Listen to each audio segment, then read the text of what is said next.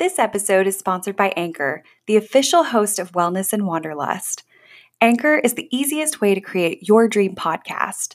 With Anchor, you can record and edit your podcast right from your phone or computer. Anchor will then distribute your podcast for you so it can be heard on Spotify, Apple Podcasts, and other popular podcast apps. You can even make money from your podcast using Anchor. Anchor is your one-stop shop with everything you need to make a podcast. Download the free Anchor app or go to anchor.fm to get started. Welcome to the Wellness and Wanderlust podcast. We're here to demystify wellness and help you add a little adventure to your life. Tune in for a new episode every week where we'll hear from incredible guests and talk about ways to be happier and healthier in our new normal. I'm your host, Valerie Moses. Let's get started. Hello, friends. Welcome to episode 80 of Wellness and Wanderlust. I hope you're having an incredible week, and I'm really excited that you're here, whether you are brand new to the show or a longtime listener. Thank you so much for joining us and for being part of this amazing community. Today's episode focuses on a topic that many of us have struggled with at one point or another. We are talking about all things intuitive eating. Our guest for this week is Samantha Sherman, a diet recovery coach who helps women break free from emotional eating and binge eating. In our conversation, we discuss how we can destigmatize the foods we eat and get to a place of food freedom. We also discuss the principles of intuitive eating, body neutrality, and getting away from diet culture in a world that's still very much wrapped up in what we look like. It is such an important conversation that I know you're going to enjoy. So without further ado, let's dive in and hear from Sam Sherman. Hi, Sam. Thank you so much for joining us at Wellness and Wanderlust. Hey, thank you for having me. Of course, this is definitely a topic that is much needed for so many of us. So before we really dive in, why don't you tell our listeners a little bit about you and your wellness journey? Yeah, love this question. So my wellness journey started when in high school. I thought it was my wellness journey. In high school, there's a lot of, or at least I guess I can only speak from my own experience of wanting to fit in. And I grew up in the 90s, just for context, and all of the magazines and the actresses and kind of painting this picture of what health looks like. And then also what it means to be accepted and what you look like and what that means to be accepted in society and the people around you. And so, I was eating healthy and everything I was doing, I look back now and can see how it was not truly a wellness journey and it was really starting some unhealthy behaviors. And so I can look back and notice restricting my food and just little things like those 100-calorie packs and the protein bars that were around my house and just all sorts of things that started to get me thinking more about calories and what's in food, but not in the healthiest of ways. And so, this just built over, I'd say, a decade of continuing on this path of thinking that I was being healthy. And it really ended up getting me to a place of having a disordered relationship with food and my body. It turned into binge eating and emotional eating. And it was really just a long zigzag journey of truly understanding what was wrong, because I thought I was doing everything wrong. I thought something was wrong with me. And what I didn't realize is that it was dieting that was the culprit, and it wasn't anything I was doing wrong. It was everything that I was learning and reading about how to be healthy. And so I'd say my wellness journey truly started when I healed my relationship with food. And not to discount everything that happened along the way, I learned so much about myself, and for a long time, I thought I was just an emotional eater. So through that, I really learned how to cope with my emotions better and to look beyond the food that I was using as kind of support and pleasure in my life. And so I learned a lot through that. But in the end, what I learned was that it was the restricting and the dieting and naming foods good and bad and not eating enough. And so, I'd say my wellness journey truly did start when I truly healed my relationship with food. I think that's such a powerful story and one that so many of us can relate to. I'm a 90s baby myself, and I remember the magazines and even just looking, with all of the 90s nostalgia and 2000s nostalgia now, some of the things on some of our favorite shows, the way that they talked about people's bodies was totally inappropriate and unacceptable, but it shaped the way that we think about ourselves in a lot of ways. I really do believe that. Yeah. So I think that's such a powerful story, and I can totally relate to maybe doing the quote unquote healthy thing, but for unhealthy reasons. I'd love to know, with that journey for you as you were starting to heal that relationship, what did that look like? How did you kind of figure out that maybe that relationship was damaged? And what were some of the things you did to heal that relationship? Yeah. So, like I said, in the beginning, I thought I was an emotional eater. And so I learned that I was using food to cope with loneliness or boredom and different things I was experiencing in my life. So I started to, when a craving would come up, I would just sit with myself and ask, is there something deeper going on? Is there something else that I'm seeking, that I'm looking for in the food? And then also, I was binge eating for many years. So going in this circle of eating healthy all day and coming home at night and feeling so out of control and just eating all of the, and I'm in quotes right now, but all of the bad foods and just feeling out of control, and then ending up in this place of feeling shame and guilt. Like, why do I do this? And it keeps happening. Like, I can't even tell you the amount of times I wrote in my journal that this would be my last binge. And it never was. So I was dealing with the emotional aspect of emotional eating, but then I learned the reason that I was binge eating is because I was restricting. So I feel like my journey truly began then, when I started to eat regular meals and learn how to look at foods in a more neutral way rather than categorizing them as good and bad. And so the journey really came full circle for me, and it's when I truly healed my relationship with food, when I realized I needed to eat more, and that categorizing the foods as good and bad is what was drawing them to me more, because I was putting them on a pedestal. Yeah, I can definitely relate to that. I know it's kind of like when your parents tell you you can't date this guy, and then all of a sudden, that's what you want. And it's kind of a simplified, example. But when someone says, this is bad, you shouldn't have this, a lot of times I think, you're going to want it more. And putting a morality to certain foods, it's really harmful to us. So I love that you were able to learn about how you were using foods in these ways, because I do think we use foods to self-medicate in a lot of ways. That I think the binge eating too, it can really, I've struggled with this myself, and the cycle that you get into, the cycle of the shame and the guilt, it's so relatable. It's something that we all, not that we all, but that so many of us fall into. And so uncovering what some of those emotions were, I think, is incredibly powerful. So I'd love to know, what are some tips, because now you are a diet recovery coach. Yeah. Which is an amazing full circle story. And I'd love to talk also more about how you've gotten into that. But as a coach, how do you help others maybe breaking free from binge eating? Yeah, so with binge eating specifically, the first thing that I make sure with all of my clients is that they're eating at least 3 regular meals a day and as many snacks as they feel hungry for. That's the foundation to make sure that you're not binge eating, because binge eating is simply your body's response to deprivation, to not feeding yourself enough food. So the binge is literally your body's way of screaming at you that it's starving and it needs food.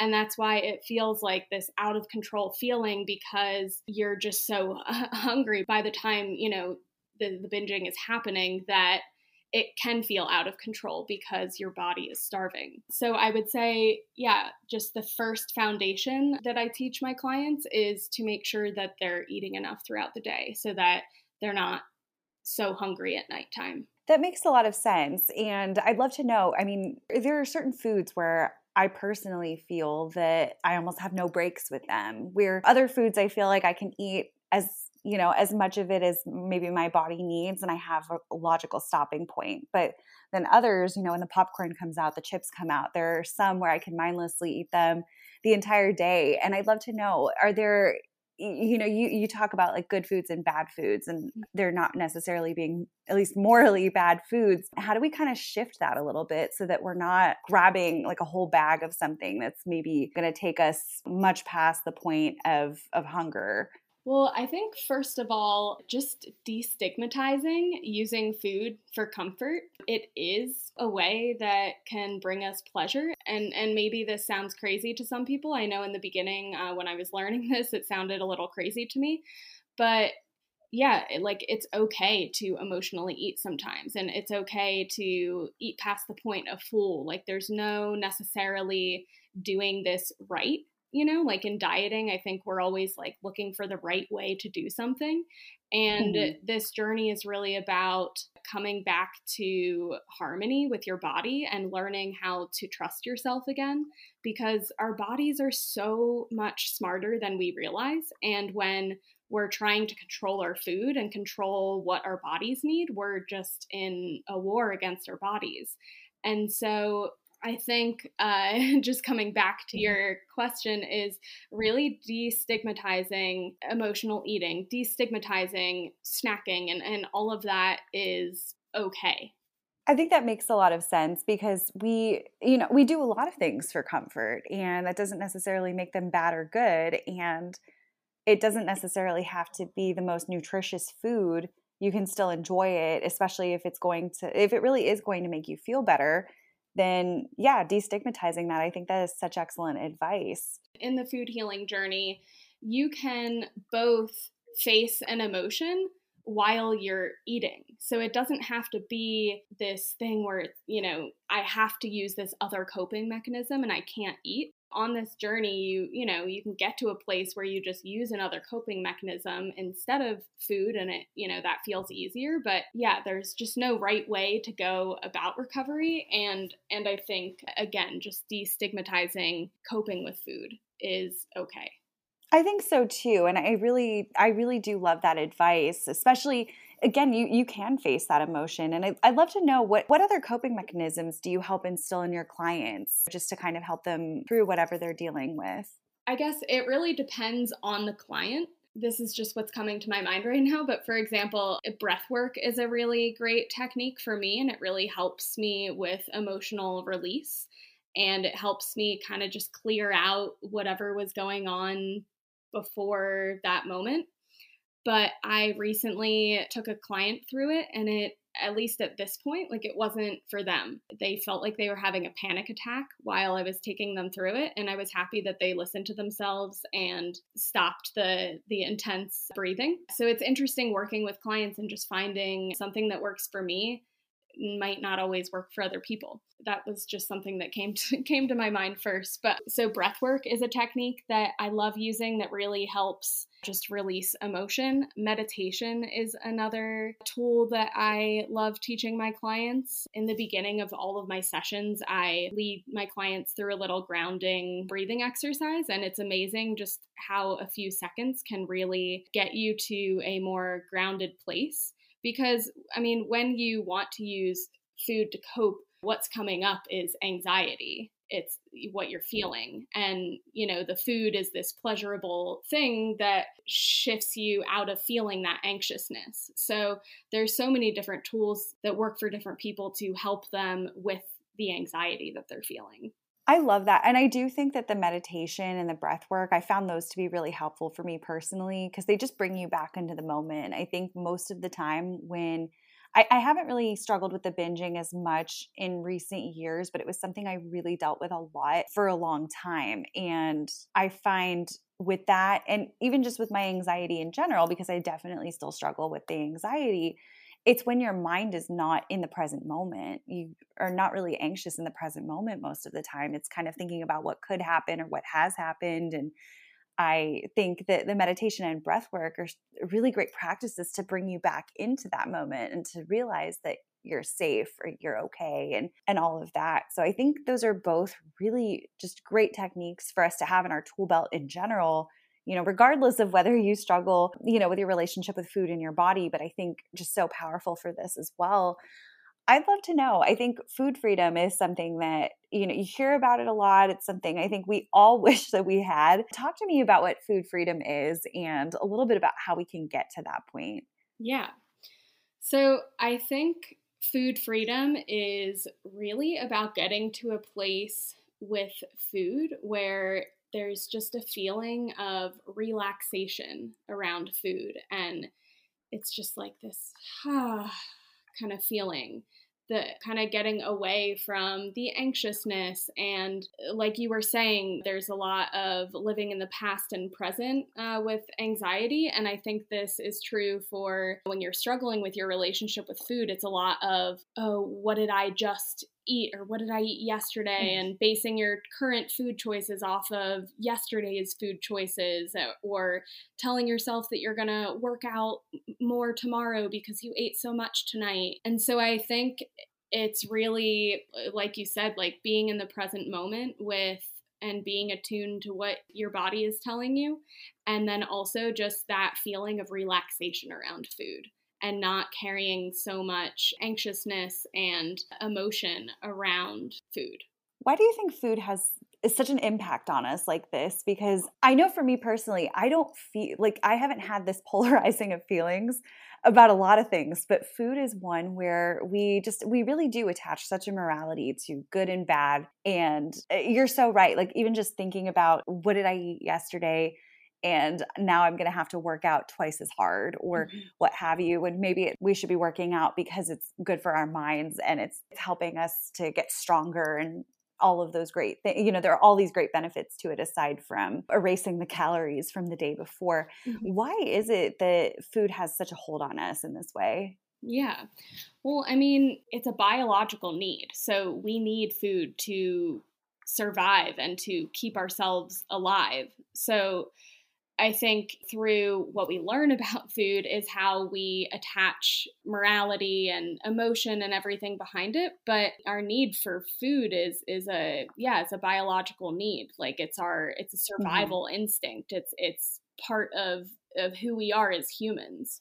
Yeah. And it's one of those things when you talk about different addictions and things like that too, you could go your whole life without a cigarette or without alcohol and you're still going to survive. Your body does not depend on that. But with food, you need to have food. So we all need to figure out how we can be at ease, I think, with our food and not be, even though I've come a long way in my own journey, I still get that anxiety about what's going to be on the menu and am I going to be able to eat anything at this place and what have you. And I think the emotions that have been instilled in us since we were children and in those magazines and certainly the 100-calorie packs, we had plenty of those growing up too. Yeah, I definitely can see that. And I think a lot of it comes down to our relationships with our bodies. What are your tips? Because I'm sure you must have a lot of clients who maybe have struggled with eating disorders in the past or at least disordered patterns. I think many of us do. What tips do you have? How do you help them to develop that relationship with their bodies in a more positive or at least in a more neutral way? Mm-hmm. Yeah, I love that you said neutral because I think it's hard to go like hating our bodies and loving our bodies are on two opposite ends of the spectrum. And to ask someone to go from hating their body to loving their body is a big jump. And so I think getting to a place where you just feel neutral towards your body and just grateful for what it does for you is an important first step before you go trying to love your body. Mm-hmm. And so as we're starting to develop that, because I think that can be so overwhelming, we see ourselves in the mirror every single day, or now with social media, even the pictures that we didn't post, but that we were tagged in, you see the angle and it's like, oh my gosh, how we start to, attach our feelings to those as well. What is your advice for developing that relationship and for developing even that neutrality toward it, where you're not beating yourself up over how a picture looks or what the scale might say or how you look in the mirror that day? Yeah. Yeah, a few things are coming to my mind. I just want to share in my journey when I got to this place of realizing how mean I was to myself, just to myself in general and towards my body. And when I really took the time to sit with it, I got very emotional and started crying. And And it wasn't the last time that I cried, for how mean I had been to myself. But when I got to this place, I started working towards forgiving myself and really just cultivating a more compassionate and accepting relationship with myself. And so this can take the form of, writing a letter to yourself, forgiving yourself. Like, it's not your fault that the little things that your mom said to you when you were younger, and the things that you learned in the magazines and what was popular, the fad diets and everything, like, none of that was your fault, and it's okay. And so, yeah, just getting to a place of forgiveness with yourself. And also, something I've heard that I don't remember exactly where I heard it, so I can't quote who it was, but I will say I can't take credit for it. But the line of "my body is none of my business." I really like that line a lot because, like I was saying earlier, our bodies are so much smarter than we realize. And when we live in a larger body, we can go through a different healing journey with body image, because it is hard to live in a society, a fat phobic society that we don't feel accepted in. But the line of "my body is none of my business" is my body is going to do what it's going to do, and it's going to land where it wants to land. And that's none of my business. I don't have business trying to control that or change that. It just is what it is. So coming to acceptance with that, and then continuing, I think body image work is honestly like, and even, food healing, it's all like a lifelong journey. So also being patient with yourself and gentle and kind with yourself, and really learning how to be compassionate towards yourself. I think that's so powerful, and just it's something that we all need to do more of, because I think about my own inner narrator and what I've said to myself over the years. And I've always said, when I really think about it, that I would never stay friends with someone who spoke to me the way that I've spoken to me in some of those times. So to kind of recognize that, maybe even talking to ourselves as if we were a friend, which is why I really love that, letter to yourself. I feel like it's so much more powerful when you're hearing it in your own words to you. Yeah. Yeah, just telling yourself that it's okay, because you're so right. The society, I mean, and it is hard, I think, especially for anyone in a larger body in today's society. The airplane seats are so tiny, and the way that everything is built out, the way that clothing, the average women's sizes versus what's actually available in the stores is just, it's really frustrating. And I think it can be really hard to get discouraged, even if you have a positive relationship, because society is just not kind in a lot of ways. How do we break free from that diet culture when the world is so wrapped up in it? Yeah, that's definitely a tough one, because it is still all around us. I was reading somewhere in your bio that you like reality television, and I also like reality television. But, since healing my relationship with food, it's just really interesting to watch TV now. And in a lot of the shows I watch, just hearing diet talk come up or restriction come up. And yeah, it definitely is tough, because we live in a society that normalizes disordered eating, basically. And so I think an important one that I teach my clients is, one, to kind of go through a social media detox, where you start, or I guess first you unfollow anyone who doesn't make you feel good or promotes dieting or anything related to dieting, and detox that from your feed, and start following people who are talking about food freedom, and people living in larger bodies, and even people in disabled bodies, and all different kinds of bodies, just to widen your view of the diversity of what exists in our society, and to celebrate the differences that are all around us. I think we tend to not celebrate those differences, and it's really so beautiful to learn from so many different people that do exist in our world. So I think that would be one. And then also, I think what's so cool about the food healing journey is that there are so many foundational things that you learn that are applicable to life in general. And so I think one is learning how to have boundaries and to speak those boundaries to people. So you don't have to. I know sometimes it can be hard with family who is dieting, and diet talk can come up, and especially around the holidays. And it can be a conversation that if you're in your food healing journey, sometimes can be a little nervous for those conversations. And it's okay to not participate in those conversations and walk away, or tell the person that you're choosing not to talk about this, that you're trying something different right now. And so, yeah, learning how to have boundaries and communicate your needs, I think, are a cool thing that in your food healing journey is such a foundational thing for life. Just learning boundaries and how to communicate for yourself. That is such a powerful one, and something that I personally struggle with, the boundary piece, but I think that that's something, I mean, that is so huge. And just a really kind of an interesting example of it was just being in our family around the holidays one year, and one of the older relatives, it was making a lot of comments about people's weight. And my sister finally turned to her and said, "Hey, that's really not appropriate, and you shouldn't be talking about that." And we were all a little bit nervous because this person is in their 90s, and we're a little afraid, like, we don't want to hurt feelings or what have you. And she said, "I'm so sorry." And she never did it again.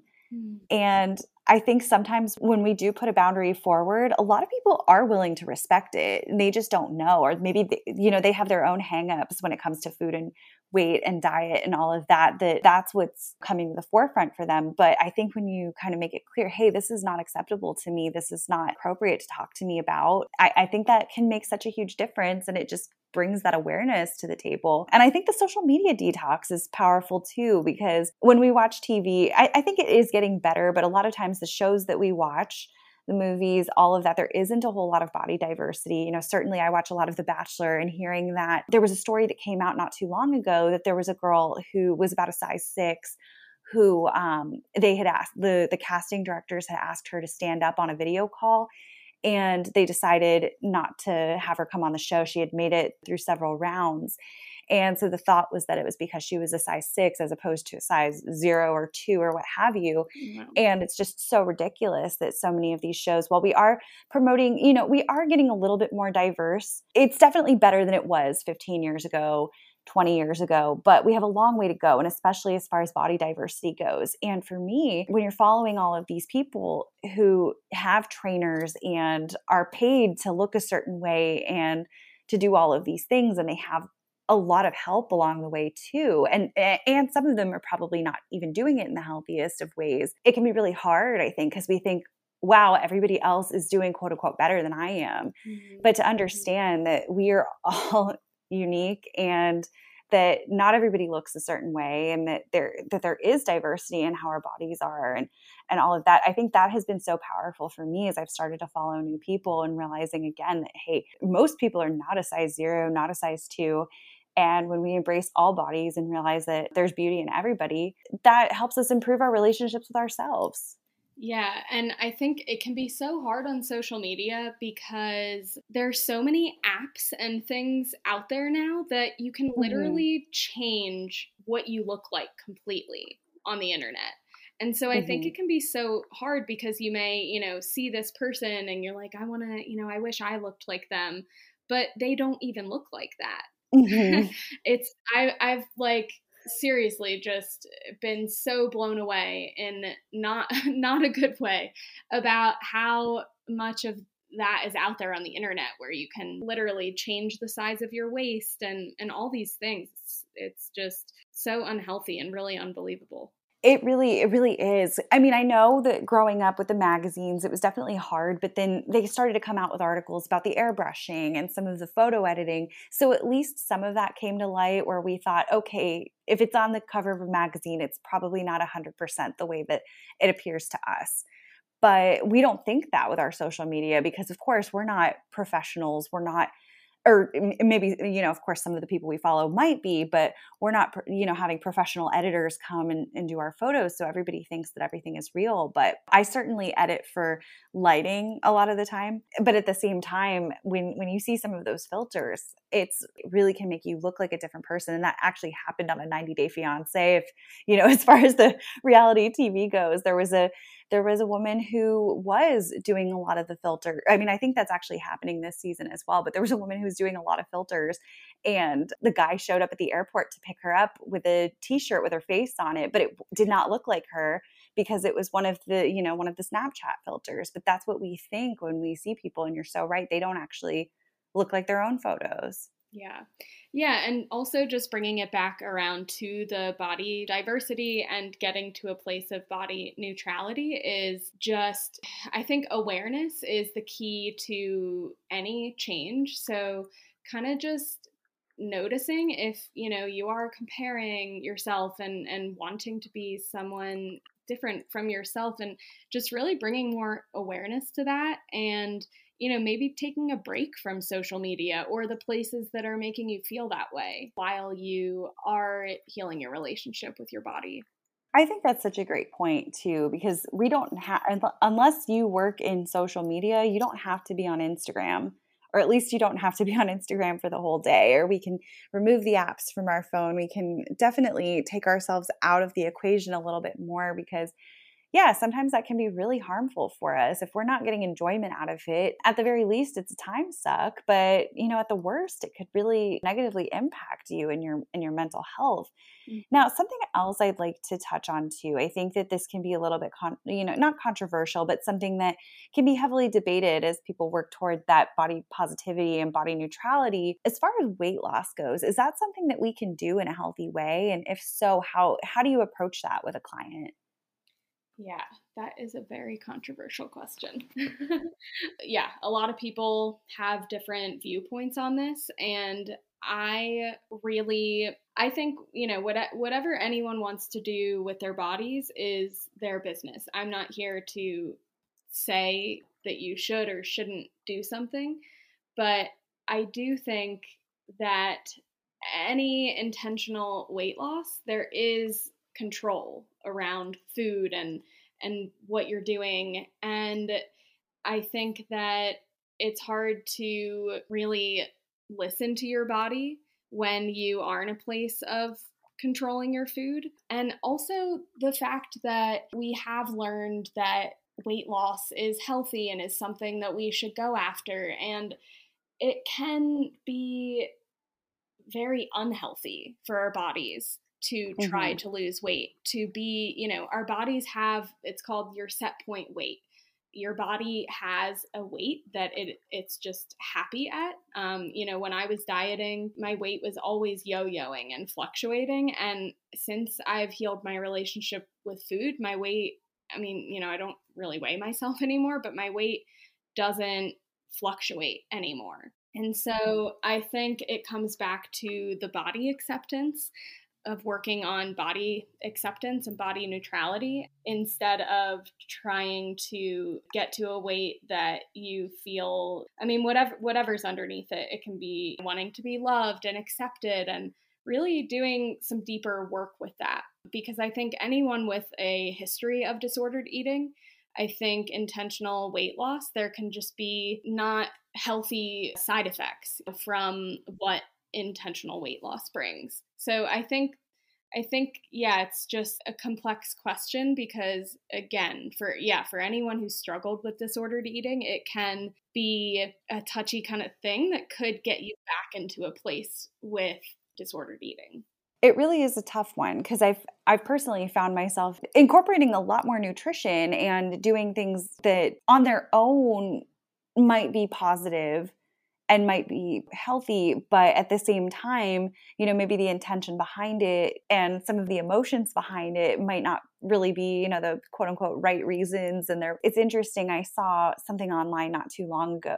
So many people going to the doctor, if you have any kind of issue, the first thing that they might say is, well, did you try losing weight? Even though you have other health concerns going on. And I saw this one post from somebody who basically lost like 100 or 200 pounds just so that the doctor would stop telling them that they needed to lose weight.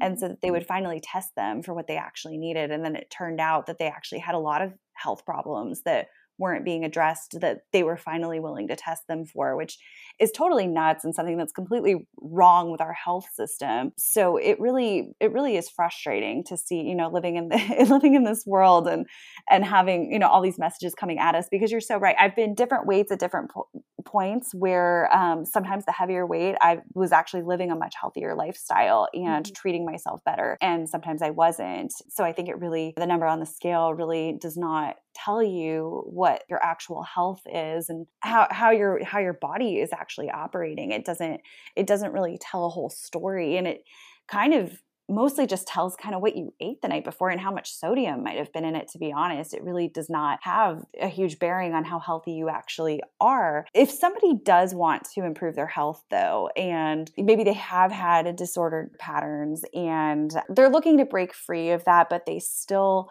want to, have a little bit more structure, start to eat more, incorporate more nutrition into their diet. Because I think with the binges, I know for me personally, I've never binged on fruit or anything like that. It's always been things that are not contributing to my health overall. And I've had times in my life, and I've known other people as well, where because of the dieting, you were actually malnourished, even if you were getting quote unquote enough food. So I'd love to know, as we're starting to rebuild those relationships with our bodies and our health, how do we incorporate those healthier habits without going back down the rabbit hole a little bit as far as the restriction goes and the control goes? Yeah. Well, I think first it's important to broaden your view of what health is. There's so much talk about health and related to nutrition. And I think that when we only focus on what we're eating, we are being almost narrow-minded and missing out on what health actually is. And so just to broaden your view of health, it's not just what you're eating, but I think what is more important than what you're eating is your relationship with food and how you think about it. And so even something that doesn't have the most nutrients in it, if it's something that brings you joy and it's adding pleasure into your life, that is healthy.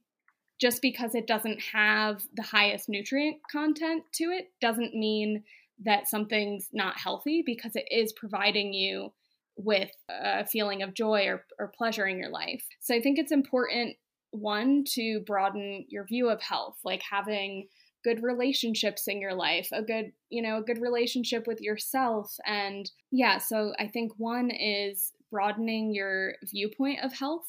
And also, I totally understand the fear of just letting go of dieting completely and eating whatever you want. It can feel really scary because dieting provides us with a structure and telling us what to eat and when to eat.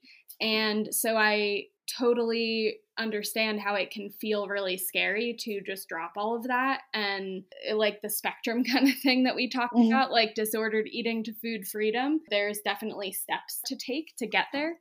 And so what I teach my clients is intuitive eating, which can be a really helpful thing to learn when you're coming out of diet culture. It's kind of like these training wheels, so that you don't feel like, it's that kind of structure that you crave in dieting is what intuitive eating can bring. And with intuitive eating, the last principle is gentle nutrition.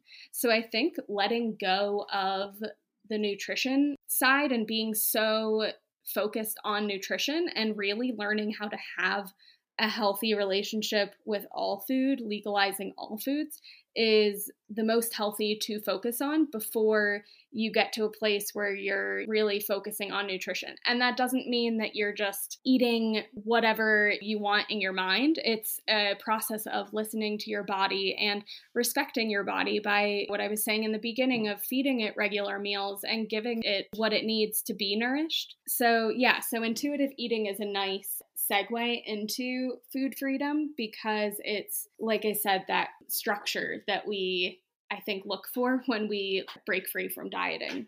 I love that. And so that last principle is the gentle nutrition. But what are some of those steps that we take to get to that place of intuitive eating? Because I think it's something I've heard a lot of different definitions, and I'm curious what your thoughts are on how we can kind of get there. Yeah, so I think there's 10 principles of intuitive eating, and I loosely use the intuitive eating principles with my clients because I think what also can happen is where you kind of turn intuitive eating into a diet where it's like Mhm. I have to do this right, and it's about listening to my body correctly and honoring my hunger in the right way, and again letting go of that need to feel like you're doing it right. When we're in a place of learning how to trust our bodies again and listen to our bodies, there's no right or wrong way of doing it.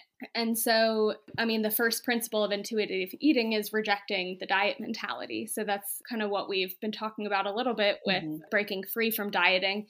But it's really about making peace with food, and making peace with food. There's so much in there. And so, without going into all of the principles, because you can go to intuitiveeating.org and learn more about it and read the principles, but it's, we've been talking about a lot of them, like rejecting the diet mentality and honoring your hunger by feeding yourself throughout the day and nourishing meals, and making peace with food and making peace with yourself, and learning how to cope with your emotions with kindness and respect your body. And yeah, so I feel like we really have been talking about all of them throughout this whole podcast. But again, intuitiveeating.org, you can learn more details about each principle there. I'm definitely going to link that in the show notes, but I think that's so helpful. And I do think, as we kind of talked about throughout our conversation today, so many of these principles I think can apply to other areas, especially coping with your emotions with kindness, not just with how, maybe we use food in certain ways, but we beat ourselves up all the time for having a quote unquote negative emotion that really is just it's an emotion, but we beat ourselves up all the time for not reacting in the right way to a situation, or for having emotions at all. And I think that these principles in general, I do think that they can be applied to so many areas of our lives. So I really love that. Yeah, definitely. And that was another part of my journey, was neutralizing emotions too. Mm. And not looking at, like it's okay to feel bad sometimes. Like that is normal, and it's not something to make go away. It's normal to feel not great for a day or for a week, and then feel good again. And so really neutralizing what can be perceived as negative emotions. I think just like with food, it's like it's part of being human. And so, really, just like accepting these normal parts of what it means to be human. And I love talking about that kind of stuff. And I love that as a society, I feel like we are getting more vulnerable in sharing these things that we experience as human beings, and learning that everyone has a bad day, and everyone experiences sadness and fear and just the array of emotions. So I love that we, are getting to a place where we all feel more comfortable to talk about that. And I think it helps normalize those feelings as well.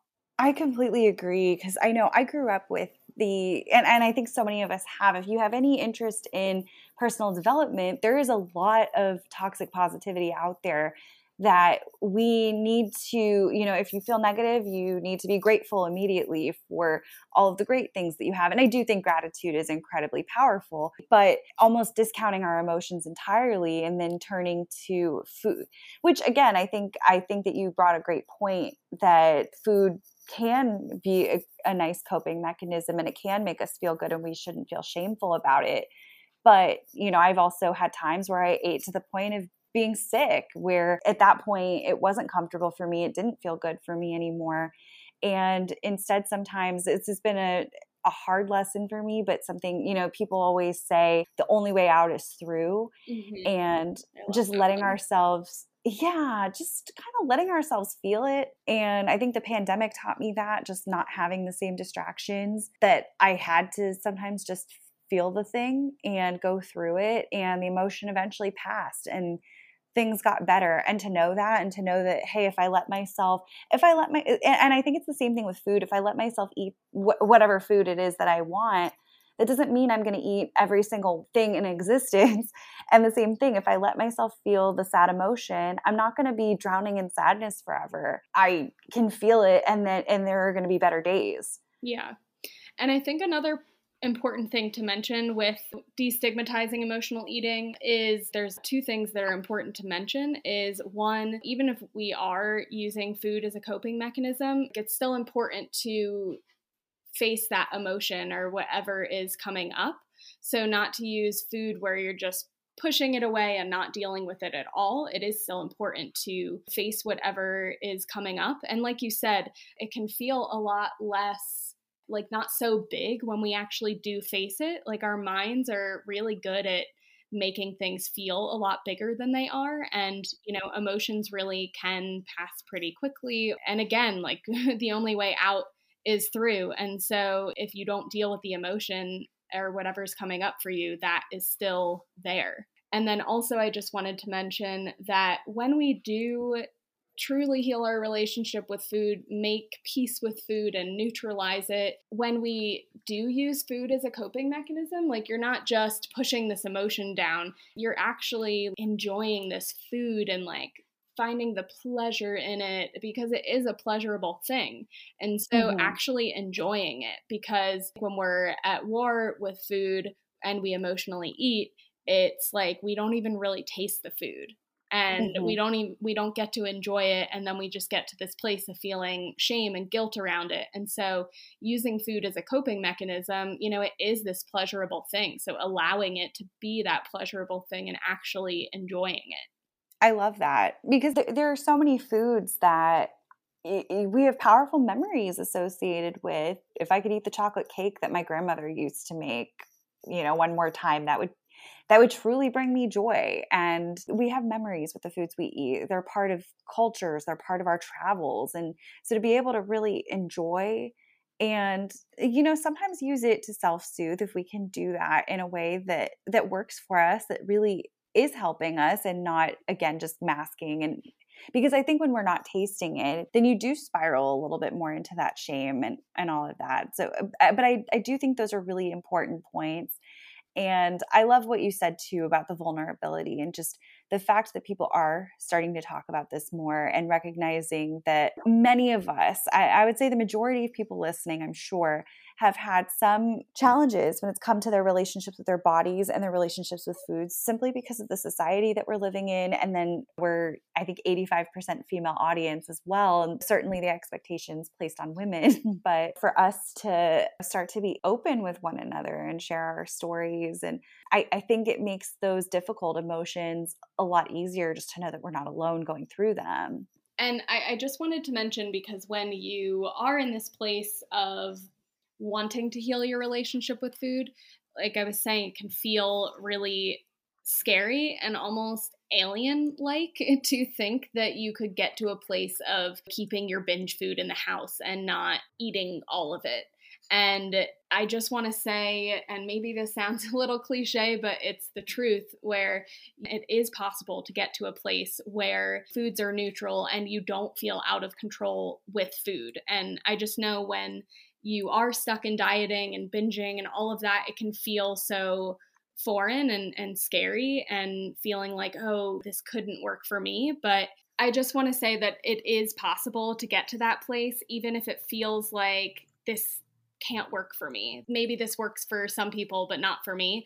And I just want to say that intuitive eating is part of who we are as humans, just learning how to listen to our bodies again and be in harmony with our bodies again. And so I just want to say that it can feel hard and scary, but this can work for you, and it can work for everyone. I love that. And definitely something, for me personally, going through my own journey, and I think so many people listening, these are just fantastic principles for us to start to incorporate a little bit more. And it does sound scary, absolutely, especially with the number of us that have had MyFitnessPal on our phones at different points in our lives, and the calorie tracking and the points and every fad diet that we've done. I think it does feel like kind of letting the training wheels off. But at the same time, I think just knowing that it's possible possible to get to that place is empowering and freeing in itself. And I really just appreciate your message. And I think that this is something that, there are practices in here that all of us can start implementing to improve that relationship. So I really thank you for that. Yeah. Now, I would love to switch gears and just ask you a few of our rapid fire questions as well for the listeners to get to know you. And then we'll start to get into a little bit of what you offer as well. Awesome. Sounds good. Perfect. We've been talking about wellness in this episode. What would you say is your top wellness tip? My top wellness tip.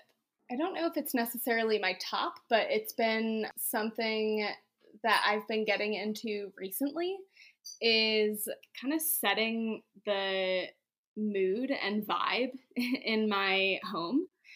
And it kind of helps me switch gears. Like, I really like having a salt lamp and candles and dimming the lights. And it's something I never really thought about before. And over the past few months, I've really been into this. And it's just so interesting to notice this like felt experience of a shift that I have when I set the mood in my apartment. I think our homes play such an important role in how we feel that we don't even realize, especially the amount of time that we spend there.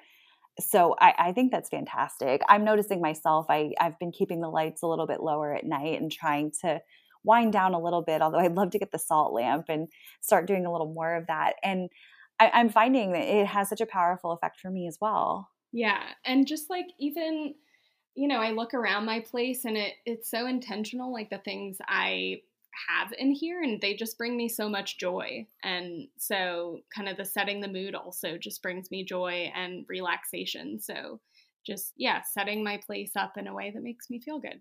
I love that. And I don't think we've gotten that one before too. Awesome. Cool. Yeah.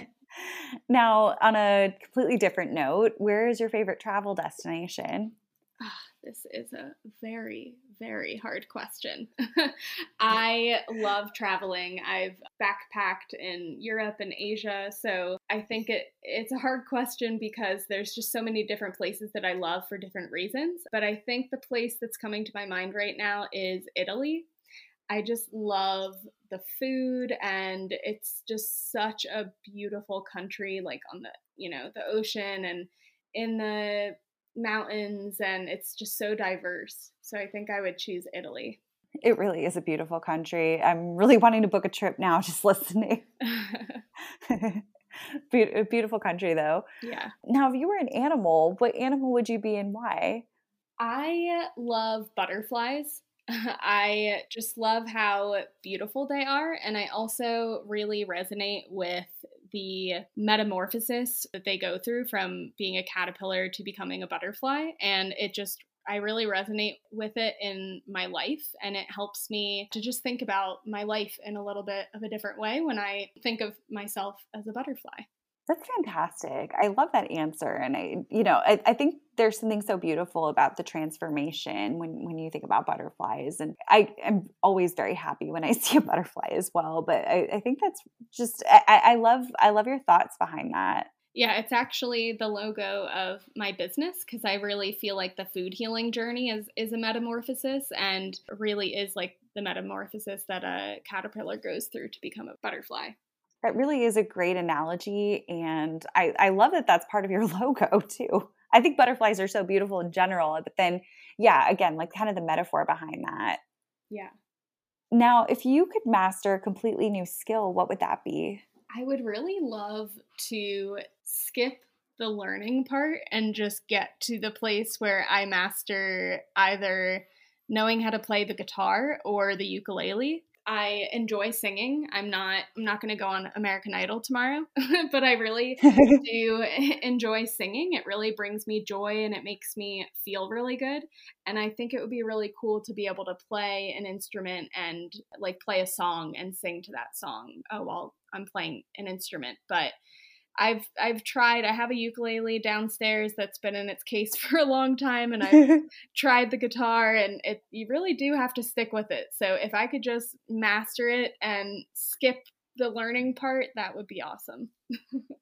We might be the same person. I have a ukulele in my closet that I got in college, and would love to learn how to play it. I found it really hurt my fingers actually, and that's such a wimpy thing to say, but I would love to just know how to play it, and because I really struggled through the learning. Yeah. For sure. Yeah. Mm-hmm. Finally, what's next for you on your bucket list? Yeah, so I recently moved to Colorado. My partner and I were living in our van for the past year, and just a few months ago settled in Colorado. And so I'm really excited. The spring is starting to come. I've been seeing green popping up and some flowers blooming, and I'm just really excited to be in a place that literally everywhere around me is where I want to visit. So I'm just, excited for the weather to warm up and to be able to go to all of the places around me. The one I'm planning soon is to go to Moab, Utah. Ooh, yeah, you're in such a beautiful part of the country. That's, the Southwest in general is on my bucket list for sure. But I'm so jealous. I think you're in such a scenic, beautiful place. Yeah, it's a place. I grew up in Pennsylvania, and I feel like I didn't explore so much of just the Northeast. Whenever I think of traveling in the US, I always love coming out west. It's always been my favorite. That's so cool. And that your bucket list is kind of where you live, and it's something that, you've made a reality that you're able to incorporate into your life, Yeah. Yeah. It's been really awesome. That's fantastic. Well, I am very jealous, and I'm excited to kind of follow your travels a little bit more.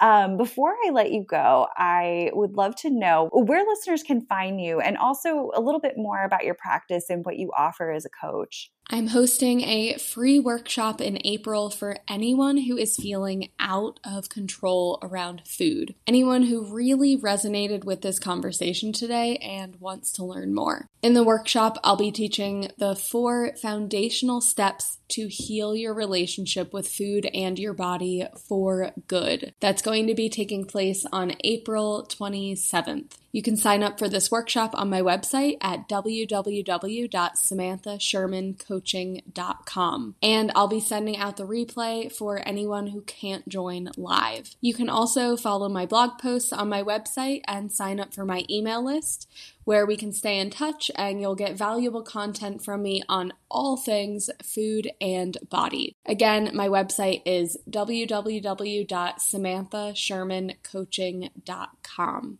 I hope to see you there, and I can't wait to connect. Perfect. I'll make sure to link that in the show notes. That workshop sounds fantastic. I'm going to have to check my schedule personally. But I just want to say again, thank you so much for coming on the show and for sharing your story and your wisdom with us today. Yeah, thank you so much for having me. I've really enjoyed this a lot. I loved chatting with Sam about how we can really heal our relationships with food. I think body neutrality is such an important topic that we don't get into quite as often in this space, but even just neutralizing our own emotions can really play an important role in our healing journey. Sam has a lot to offer through her coaching practice and some really exciting things happening soon, like her workshop later this month. So if this conversation resonated with you, be sure to check out her website and learn more. I have linked Sam's information in the show notes, along with intuitiveeating.org, in case you'd like to take a deeper dive on the topic and learn more about that. Now it is time for our Ask Me Anything segment, and our listener asks, can you please talk about traveling post-pandemic? I'm nervous. First of all, thank you so much for the question. I have been very nervous myself. I've been on the cautious side for the past 2 years, and I've done very limited travel since the pandemic first hit. I really had only traveled by car throughout the state of Florida for the longest time, and it was only just last weekend that I took my first flight. So I was definitely nervous. I can definitely relate on this. The airports are starting to get a lot more crowded, so I don't think being nervous is a bad thing at all. One thing that I did that alleviated some of my stress was using this time to get myself approved for TSA PreCheck so I could get through the security lines faster and not be around quite as many people. I am so glad that I did it. It was a pretty painless process to get it set up, and it really got rid of my anxiety when it comes to being in long lines, which I've had even since before the pandemic. Now, you're still required to wear a mask in the airport and on planes, so that that definitely helps. But if I had to do the whole thing over, I would have brought an N95 instead of my cloth masks. So that's something I know for my next flight for sure. Once you're in the place you want to go, I think there are some ways you can be a little safer too. So if you're going to indoor attractions that are ticketed, try to get timed entry if you can, so that you're able to just walk right up and not be in line with so many people for long periods of time. If you can't tell, I think this must be a common theme here. I really do not like lines. Do as much as you can outdoors if there are a lot of outdoor activities available where you're going, and try to find out the safety protocols for the places that you're staying. Also, for this one, do as I say, not as I do, but take your vitamins. I did take chlorella throughout my trip, but vitamin C and D are also really crucial for immunity, so try to pack those along with you. Of course, this was only my first trip, so I will definitely share more on this topic once I've traveled a little bit more, but I hope that this answer was helpful. Now, if you have a question you'd like me to answer on a future episode, whether it's about travel, career, wellness, you name it, please feel free to send it my way. My email address is Valerie, Valerie, at wellnessandwanderlust.net. And my Instagram handle is Wellness and Wanderlust blog. You're always welcome to send me a DM. As always, I just want to thank you for tuning in and for sharing this part of your day with me. If you have a topic you'd like us to explore in a future episode, or if you yourself would like to be a guest, please feel free to reach out to me. You have my contact information. And don't forget, one of the best ways that you can lend your support to any podcast is to leave a rating and review on Apple Podcasts so that others can find the show better, so that it shows up in the algorithms. It really helps podcasters out, and it only takes a few minutes out of your day. So if you are a longtime listener or this episode really resonated with you, I would so love to hear your thoughts. I hope you all have a fantastic day, and I will see you next week.